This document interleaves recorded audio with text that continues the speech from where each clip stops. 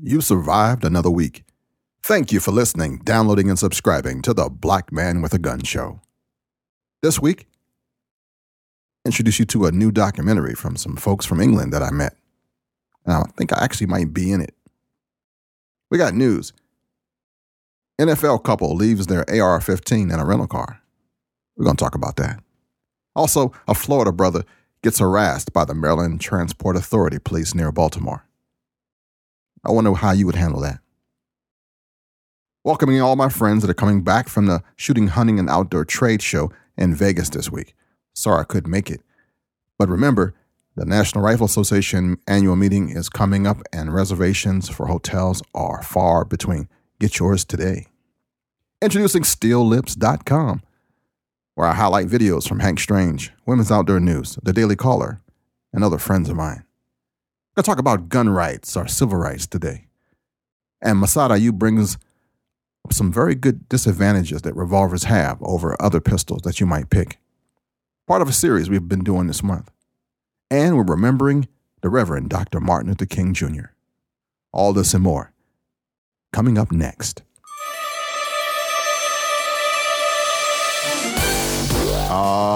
Yeah. This show is just for the cool people in the gun community. My name is Ken Blanchard, and I talk about and to newsmakers, producers, and people like you making a difference. It's all here, baby. Life, freedom, and guns with a little heart and soul. I am your friend and brother from another mother, and this, my friend, is the Black Man with a Gun Show. Let's start this week's show with the Pledge of Allegiance. I pledge allegiance to the flag of the United States of America and to the republic for which it stands, one nation, under God, indivisible, with liberty and justice for all.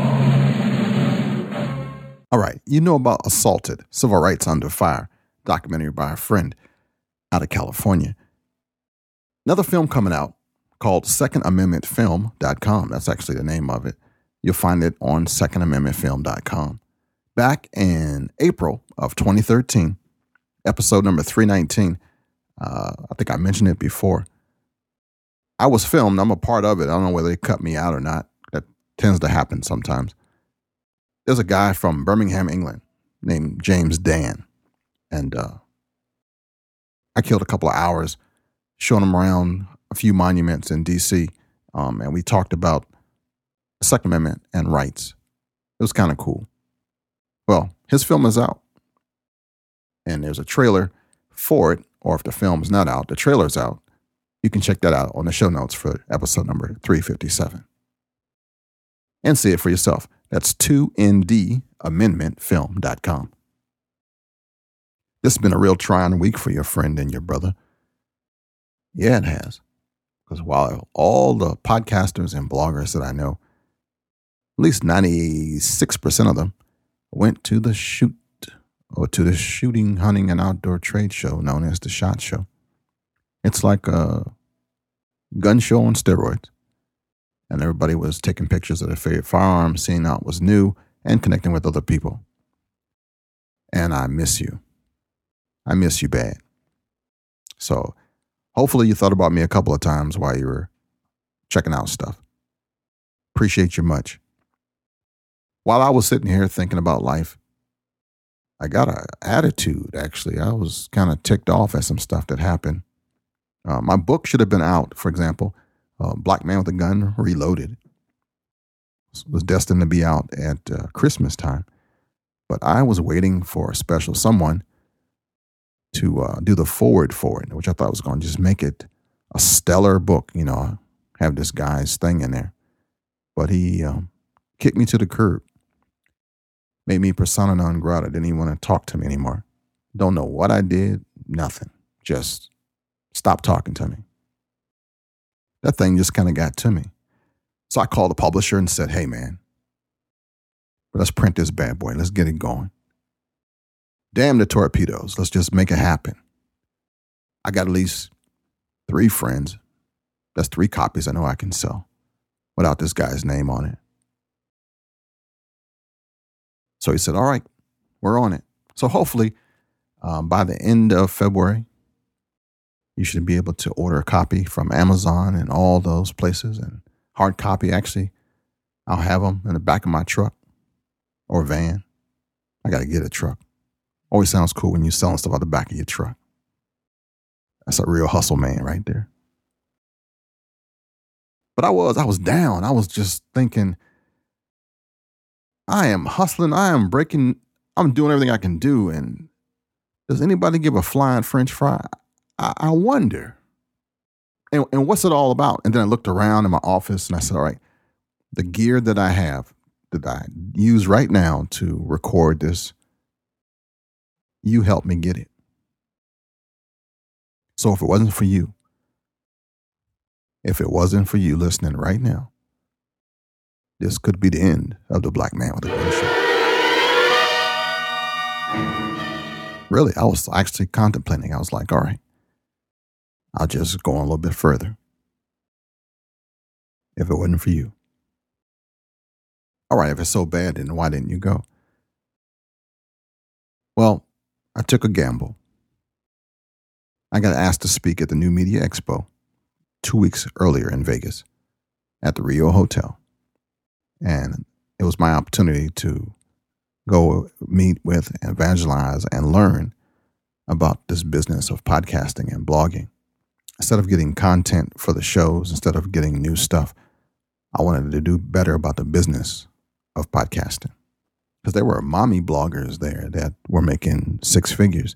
There were guys who were podcasting 5 shows a day or 5 shows a week, pulling in like 90,000 a month. Yeah, I wanted to be around those kind of guys just to see what was going on. There were content marketers, web TV people, video publishers. I've been at this thing for 7 years, and a couple of these folks have been on it for like 2, and it's their full-time job. So I wanted to know what the heck I was doing wrong. I did learn some things. So I've been reassessing, just kind of learning, thinking. And then when I looked at the date, I thought, oh man, I can't go back out. I used my credit card for the first trip. Can't do it twice. Still hanging on by a thread. So that's where I'm at. In April, last weekend, I believe in April, the National Rifle Association has their annual meeting. And all these gun manufacturers, probably about 80% of them, will bring everything back from the SHOT Show. They won't be trying to sell it. They'll just be showing it this time. But hopefully maybe 50% of the people who went to SHOT will come back to the NRA meeting. So I'm hoping that I can connect with you there. If not, I'll try SHOT again next January. Unless this is truly the end of the Black Man with a Gun Show.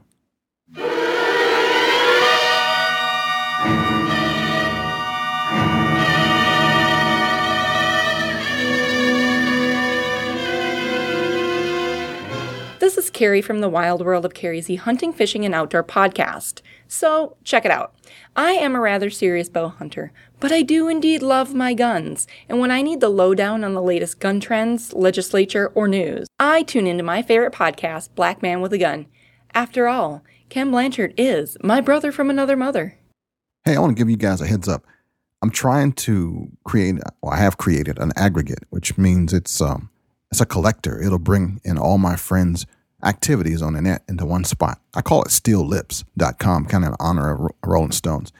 Steellips.com highlights stuff from Women's Outdoor News, from the Daily Caller, from ammoland.com, from Gun Rights Magazine, from my podcast, from my blogs, and it puts it all in one place.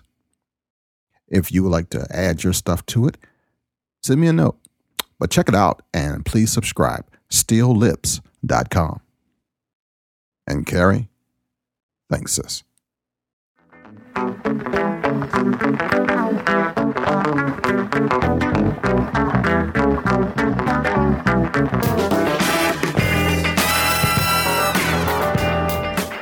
Hey, it's time for some history. We haven't talked about history in a while. You ready for that? I believe and I mean down to my soul, that gun rights are civil rights. Yeah, it's just like that.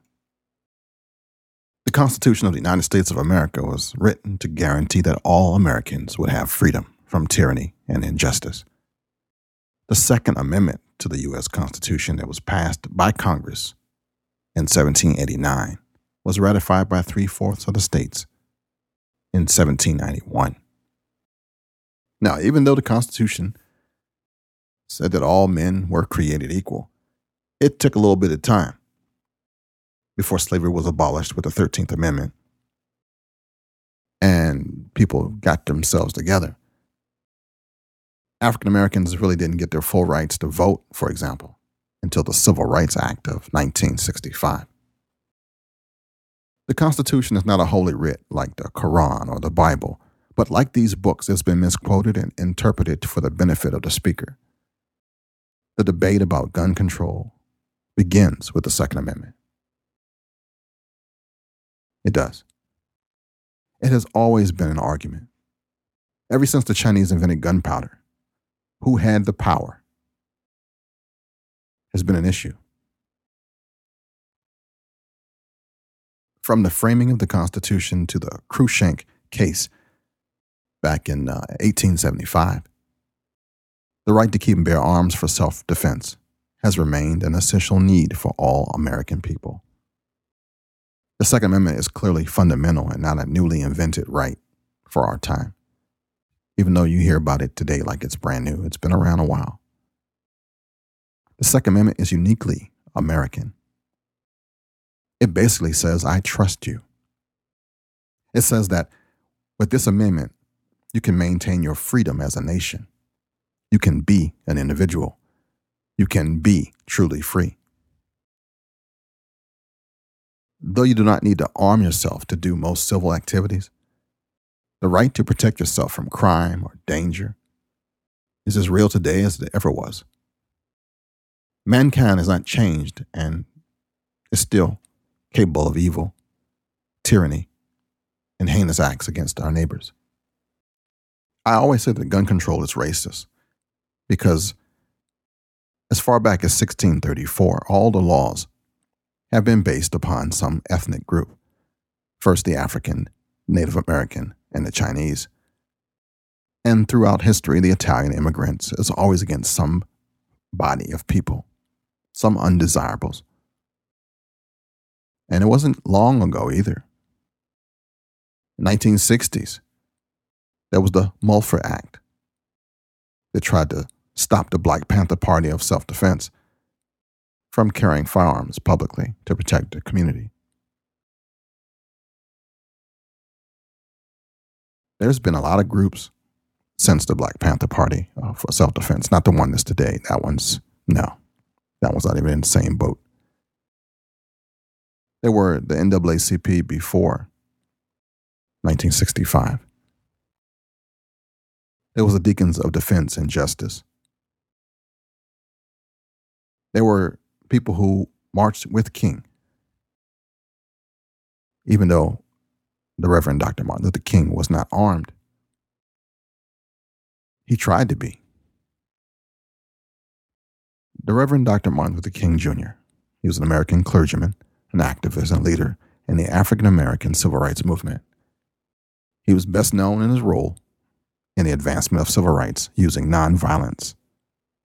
He's copying off of Mahatma Gandhi, the way that Gandhi had shamed the British.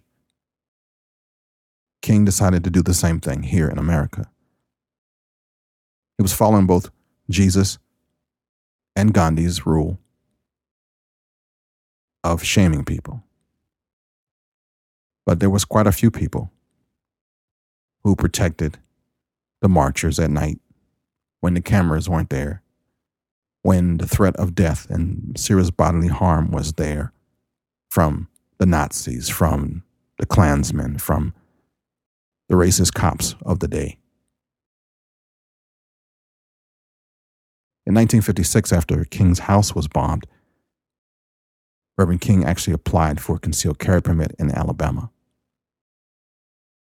Back then, the local police, as in most places where there are large numbers of ethnic minorities, had discretion to determine who was suitable to get a permit or not. Even though Dr. King's life was threatened daily, he was rejected. A journalist who covered the Southern Christian Leadership Conference, William Worthy, said once when visiting Dr. King's parsonages, he went and sat down in a chair and was surprised to find that he sat on a loaded gun. Glenn Smiley, an advisor to King, described King's home as an arsenal. But you won't hear about that from anywhere else. Eventually, King decided to just go full bore with the civil rights nonviolence thing and never embraced the gun. But it was a catalyst for others at that time to not be like King. And there's a famous picture of Malcolm X holding a carbine in his hand, looking out the window. And Black Panthers took Malcolm's approach to the extreme level and scared Governor Reagan and legislator Mulford, which helped pass that act. And then later, when Dr. King was assassinated, it was also a catalyst for Gun Control Act of 1968, which was the first major federal gun control since the 30s against the Italians. Gun control laws kind of come out in cycles of every 30 years. A lot of stuff got twisted in the 60s. A lot of stuff. A lot of people who looked like me were actually Republicans. Yeah, they were. Those of Frederick Douglass, Abraham Lincoln, Sojourner Truth, Reverend Martin Luther King Sr. were Republicans. They changed after Kennedy assassinations, after the Civil Rights Act, after that. But more gun control didn't have any measurable effect on violent crime.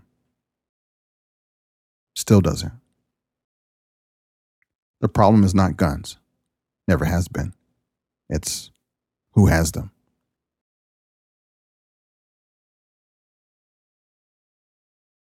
The Supreme Court affirmed that we have a fundamental right to use arms for self-defense.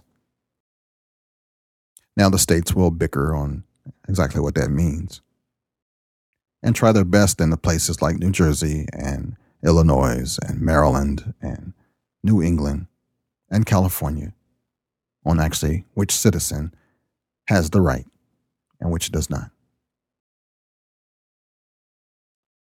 Here is Reverend Dr. Martin Luther King Jr. in honor of his birthday and the weekend, and a clip of him, one of his sermons, that you might not hear anywhere else.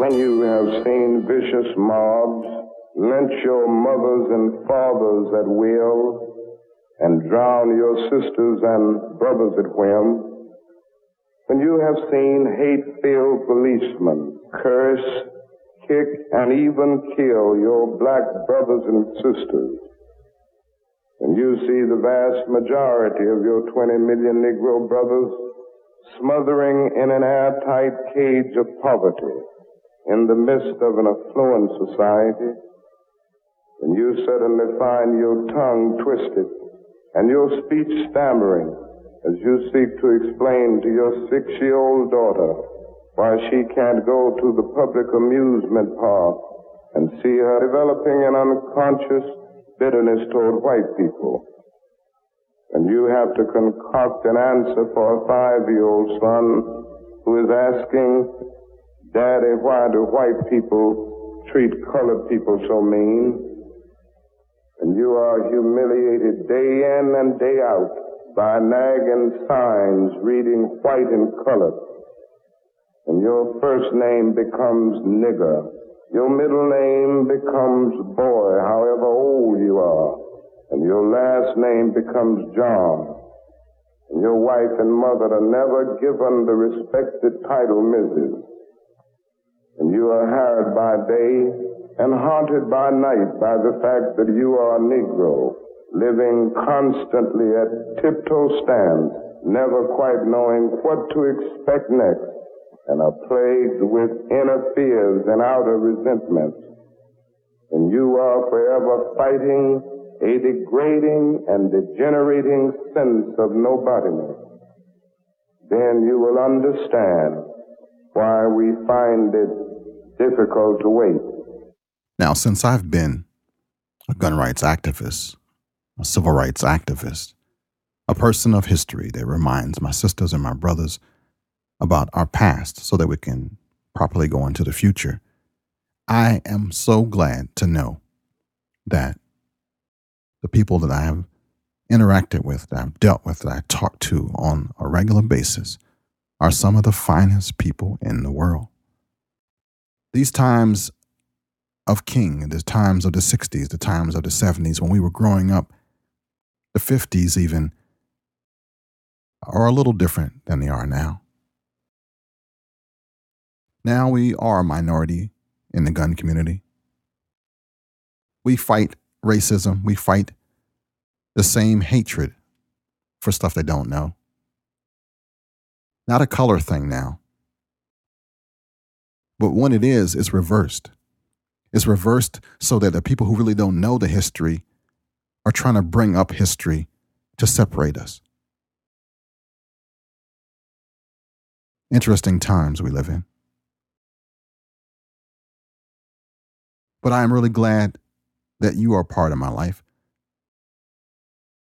that I have known you through this struggle, through this gun thing.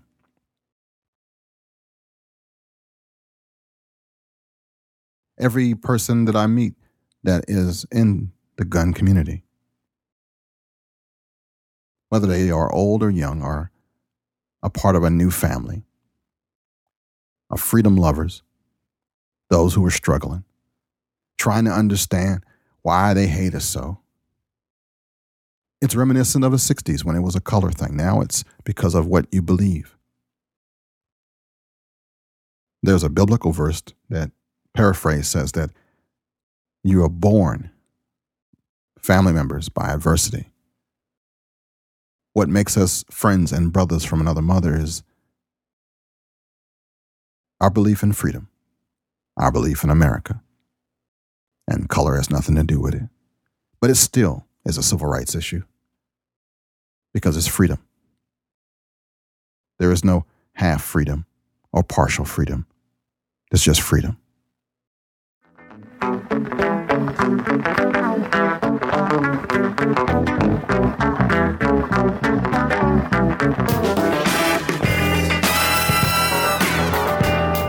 All right, next up, Massad Ayoob on revolvers. Hey, Miles, welcome back to the show. Good to be back, my friend. Thanks for having me. Man, we're talking about revolvers, and we hit some history about revolvers that you carried, about the some advantages. How about some of the negative aspects of having a revolver today? Well, the negative aspects are pretty much what kind of sent the police service revolver to the police museum. And the big disadvantage was firepower. You had 6 shots. And it sounds like enough. You know, gee, who's going to have more than 6 bad guys? So you realize that first, the human body can be incredibly resilient, all the more so if the opponent is jacked up on drugs or high on alcohol. Ethanol is a remarkably effective general anesthetic. If you don't hit the guy exactly right, central nervous system, he can stay up and running and still pulling his trigger. So we've seen cases where the guy had to be shot a dozen or more times before he ceased hostilities. With the revolver, you're down to 6. Now, the old guys learned to carefully aim and squeeze, but the fact is, when the bullets are flying, you're not on the range anymore. You're bobbing, you're ducking and weaving, your heart is pounding, and your hands might be shaking. And all that's going to interfere with marksmanship. You'll often see a gunfight where someone who was maybe the best shot in the department fired several shots and only hit with half of them. Remember, the bad guy is moving, bobbing, ducking, and weaving too. We see more bad guys wearing body armor today than in the time of John Dillinger, and that can soak up a lot of the bullets before you realize you've got to go to Plan B and aim at another part of the offender. We've got bad guys who know how to take cover, and that soaks up bullets.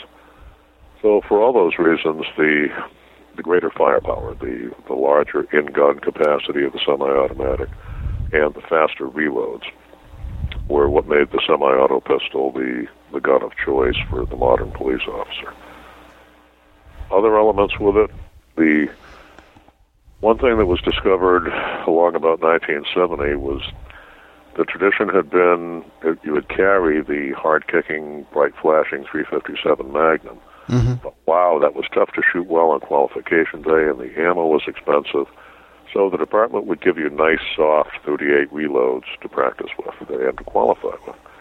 And that simply didn't prepare the shooter for the violent recoil and muzzle flash of the Magnum round. With the semi-automatic, you can't cheat yourself like that. If you put in a load lighter than the duty, much lighter than the duty load, significantly lighter, the gun is not going to run. It's simply not going to cycle the slide mechanism. So it gave more relevant training, and essentially in that respect, it kept the training more honest.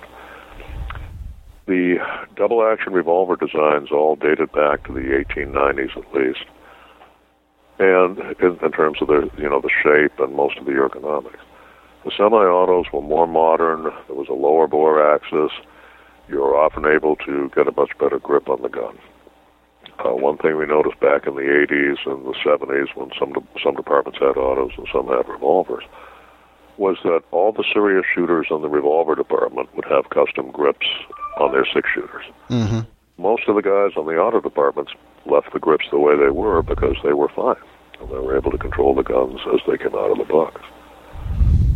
Another element is, while an advantage of the revolver is that it better withstands neglect. You don't have to lubricate it all the time. You can leave the thing at rest for 50 years, and the springs are still going to work 50 years later when you pull the trigger for the first time. But what we discovered with the revolver was the much more finely fitted parts inside. If the good guy is rolling around in the mud and the gun, gets submerged and covered with muck, it's real easy to jam the revolver with that stuff. A military-spec semi-automatic pistol essentially chews up the dirt and spits it out as the slide cycles. And some of the torture tests that have been done with the Glock pistol, for example, where we reach down, take the thing out of the mud, and shoot, we end up looking like Snoopy after a dogfight with the Red Baron because there's mud all over our face from that cycling slide. But every darn shot went through the gun and went into the target. And that, I think, is, for the person particularly who's likely to be outdoors, whether it's the civilian outdoorsman or the police officer on patrol, that's actually a big factor. It's not nearly so much of a factor in, let's say, a home defense gun that's kept in a cool, dry place all the time and not exposed to that sort of environment. The revolver shooter needs to be paying particular attention to practicing reloading for the simple reason they've only got the 5 or 6 or maybe 8 to start with. And if things get ugly and they need to reload, it's a whole lot more difficult to get 6 exact size objects in a 6 exact size receptacles at the same time than it is to get one large object like a magazine, particularly a tapered top double-stack magazine, in a one large receptacle in the butt of the gun, slap that thing in, close the slide, and go back to business. Yeah, it's a gross motor skill thing. Yeah, really true. I didn't think how hard it was until you said that. I remember seeing people dropping rounds, the speed loaders, you twist it the wrong way and stuff falls out on the sidewalk, and all of the above. The dump pouches that dump it on the street, not in your hands. Yep, that too. The leather belt loops for the cartridges that got a little bit too tight, and you needed 2 men, a boy, and needle nose pliers to get your cartridges out of the gun. Oh man, the memories. Oh, and the ammo that you never use, so it's green coming out of the leather. Yep. You pull that little flap down and just sitting there. Yep. You pull that little leather flap down and they're just sitting in there. They're not even coming out and they're green. Yeah, that doesn't happen with the semi-autos. Huh. I've never seen that. Actually, I've seen some pretty scungy stuff in a semi-automatic, but at least the cartridges aren't in constant contact with leather and starting to turn green and corrode on you. Yeah. Like battery terminals. Mm-hmm. To look much the same, yeah. I forgot all about those days. We had the oiled. Oh yeah, how about when people say they oil their bullets because they wanted them to be fast? Well, I remember one New York cop who remained nameless because he really had a come-to-Jesus meeting in his shooting incident and literally turned himself around and went from a guy who didn't give a damn about the gun to one of the best-known, most famous shooters around. He, in his young days, when they could only carry revolvers, would spray down his Model 10 service gun and his Model 36 backup gun with WD-40 because it kept it shiny and he loved that, kind of banana-like smell. Yeah. And he figured, well, gee, if the gun should be nice and shiny, I want the cartridges nice and shiny. Yeah. So one day he decides to spray them. And he does not realize this is metal-penetrating oil. Primers are made of metal. And within a day or two of the spray, every single cartridge in his gun is dead. And normally he would have found out a few months later at the next qualification. On this particular night, he's on the subway. Mugger comes up to him, pulls a knife. He whips out his Chief Special, sticks it in the guy's face, and pulls the trigger.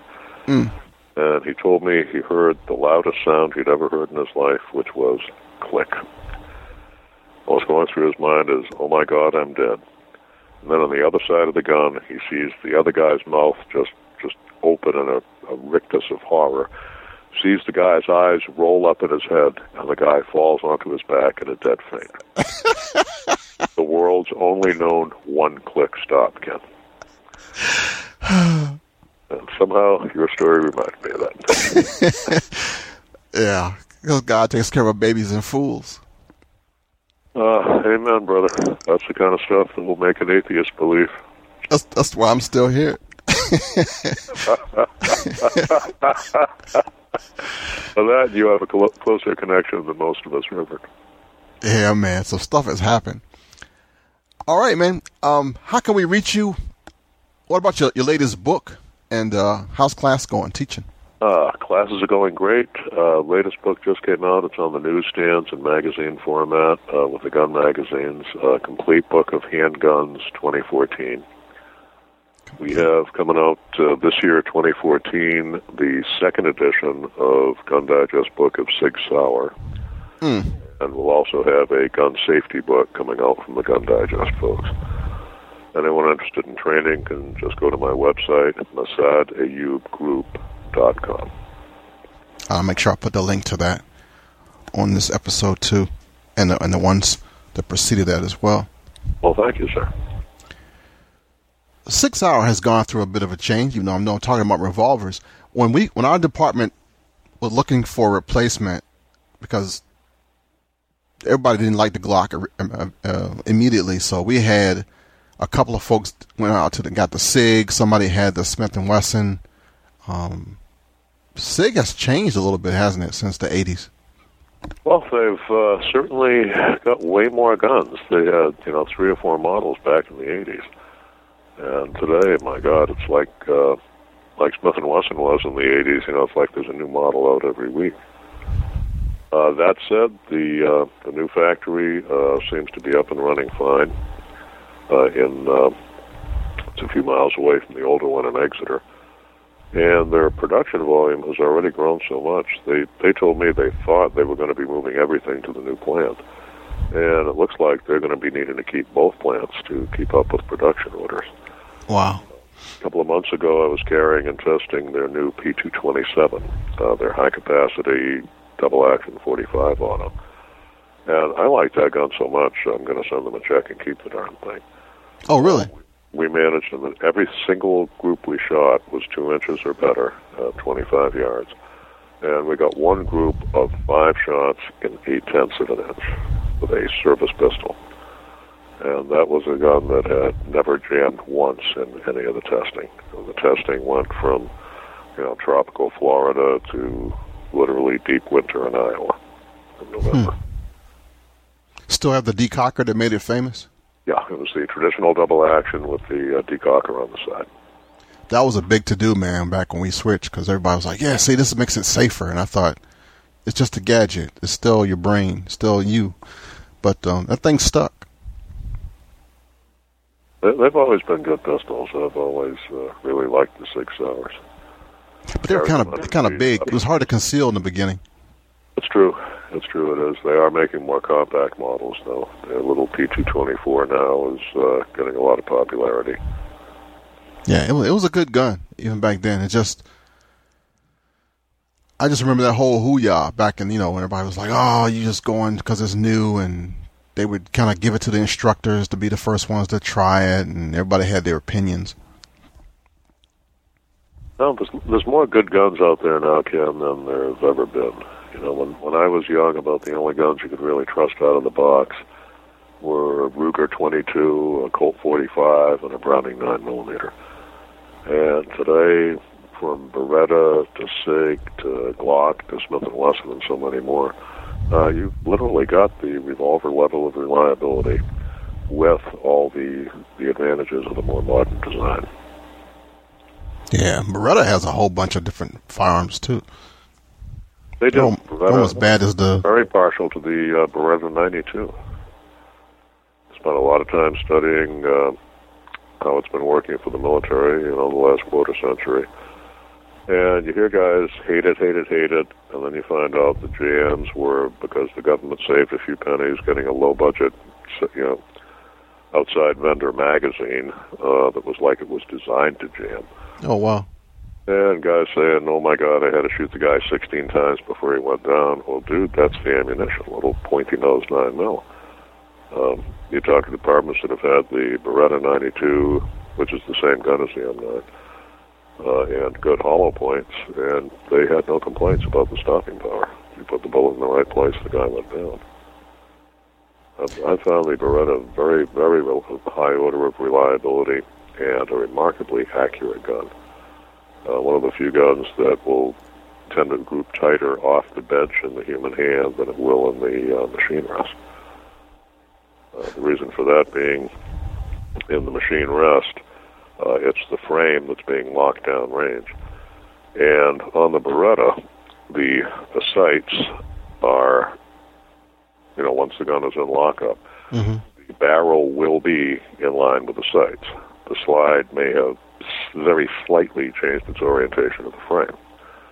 And you wind up with a 2.5-inch, 3-inch group out of the machine rest.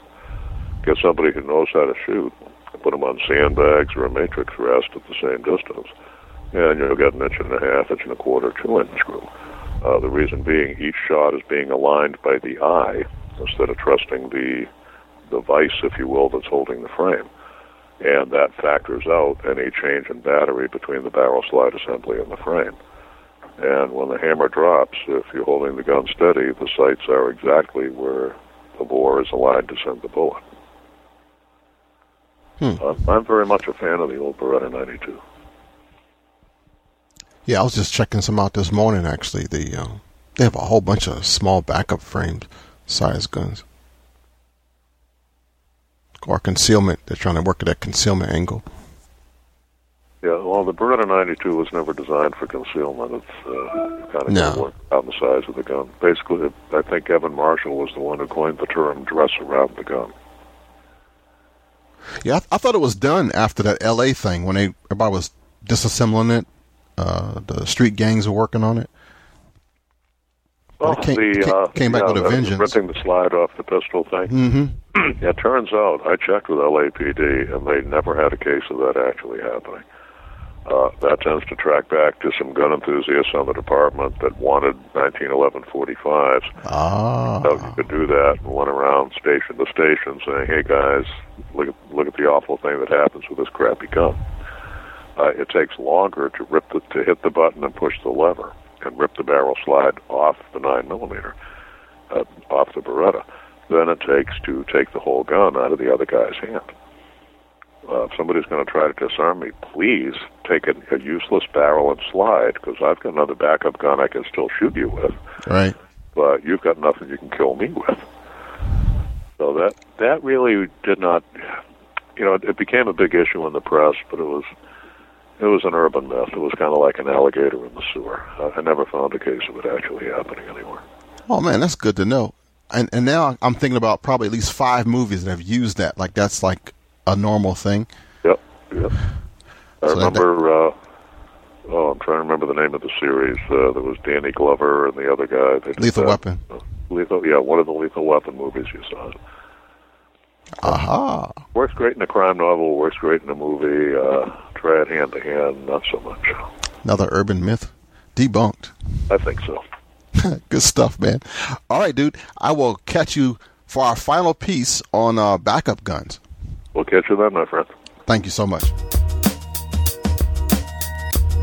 I'm going to pause for a second to tell you about TacticalAuction.com. It's the only 100% free online auction site for guns, tactical, and outdoor recreational equipment. TacticalAuction.com. Register today. It's free. TacticalAuction.com. Now, somebody asked, tell them I sent you.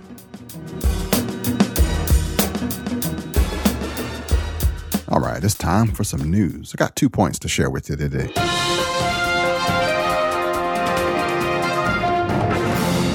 All right, have you heard about the guy that was from Florida right after New Year's, went up to his wife's or somebody in the family's Christmas? All right, have you heard the story about the guy who went to a wedding in New Jersey? He lives in Florida, got pulled over by the Maryland Transport Authority police that had kind of profiled him, pulled him over, snatched him and his wife and his daughters out of the car, searching for an unknown gun. Have you heard that story? Unreal. Now, the MTA police, they're like a unique group. They cover a lot of stuff around Baltimore City, Annapolis, Ocean City. They're kind of the in-between for bus, metro, light rail, paratransit, commuter rail. And you kind of don't think of them as real cops, but they are. Well, they found this guy, John Philippidis, I think his name is. And maybe because he had out-of-state tags, they pulled him out of his expedition and said, I know you got a gun, so where is it? And the dude said, it's home in his safe.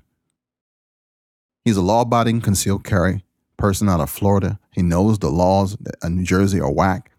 No, Maryland is crazy. So he left his stuff at home.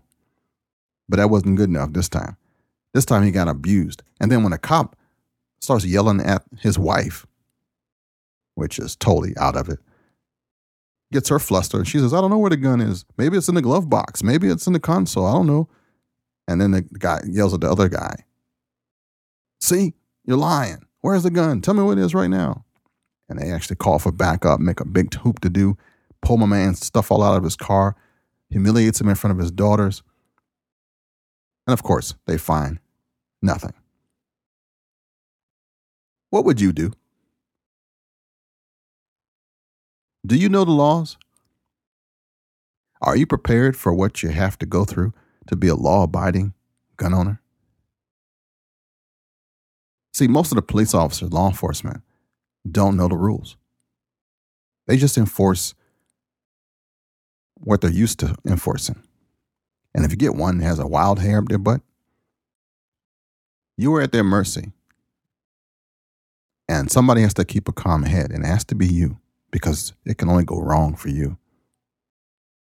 If you're a concealed carry holder, no matter what state you're in, make sure you are ready at all times to give an answer, to give a response with a calm head. And know in advance what you're going to say.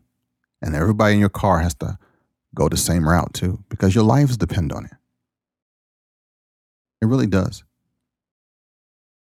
It's more than just a right. Because you have to educate people. Ignorance is like rampant. One dummy with a gun can ruin your Sunday. I got a link to the actual story on the website. Take a peek at it and tell me what you would do. Tell me what you wouldn't have done. Tell me what you need to do now. I'd like to get your information so we can share it on next podcast. Massad Ayoob gives some really good tips about carrying concealed, about knowledge, about law in all of his classes, especially the beginning ones of MAG 20 and MAG 40. Without that knowledge, you're at risk. Yeah, you have the right. You've gone through all the stuff. You had a little bit of training. You need to get the other part because the world doesn't wait for you. Okay? And then the second story is an unbelievable one all by itself. NFL wife and husband, I think the guy's a quarterback from Miami, also links to it on the show notes. They leave a very nice AR-15 in the backseat of a rental car. And there's a video of it on the site. Check out the firearm. It's hot. Luckily, it still got it. Yeah. And then there's just so many cases of just crazy stuff. Have you heard the story about the theater shooting? There's been another shooting in a school somewhere. Every time it happens, you kind of wince. You're like, oh no, gives the anti-people just some more ammunition to dog us. Am I the only one? Send me your favorite news clips for the week. Stuff that you've seen. And a quick thanks to Ralph and Kevin for sending me these 2 items for me to highlight. All right, I think that's it for this week. Check out that documentary, the trailer. For all my folks from SHOT Show, hope you can soak your poor, tired feet and you got some good video coverage and some good stuff for content for the rest of this year. Hope I see some of you guys at the NRA meeting I'm trying to make there. I got my hotel reservation already. Make sure you get yours because that stuff filled up really quick. I think all 4 million members are coming this year. And Indiana is not nearly as ready for the onslaught as Vegas is. Don't forget to check out steellips.com. Subscribe so you can stay track of Hank Strange and Women's Outdoor News and Daily Caller and my other friends. And if you got a chance, send up some encouragement to your brother because sometimes I get a little down. Don't forget that gun rights are civil rights. I'm glad you're in this with me. I'm glad you were one of the cool people. Thanks, Massad, for your pieces on revolvers this month. I heard there's quite a few being sold now. Smith & Wesson has some new ones out. So this was kind of apropos. And remembering Reverend Dr. Martin Luther King Jr. on his birthday. Thank you, Sister Carrie Z. Check out her podcast about hunting and bow hunting, and especially hope you got a chance to see her at the SHOT Show because she was there. Hey, if you get a chance, check out my other 2 podcasts, That's Life Blanchard and the Unnamed Church podcast.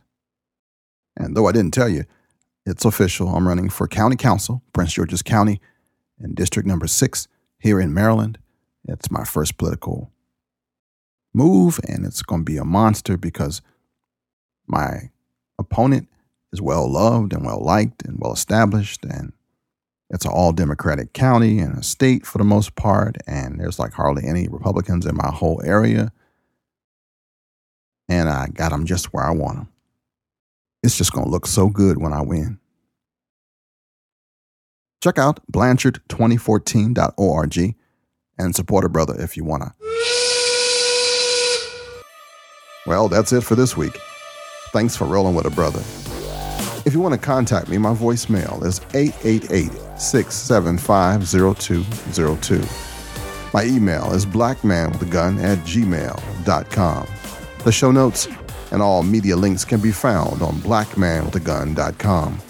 Check out the affiliates, the blog, and sign up on the contact list that I have there. If you like what you heard, please tell somebody. And until we meet again, shalom, baby. I want young men and young women who are not alive today, but who will come into this world with new privileges and new opportunities. I want them to know and see that these new privileges and opportunities did not come without somebody suffering and sacrificing for them.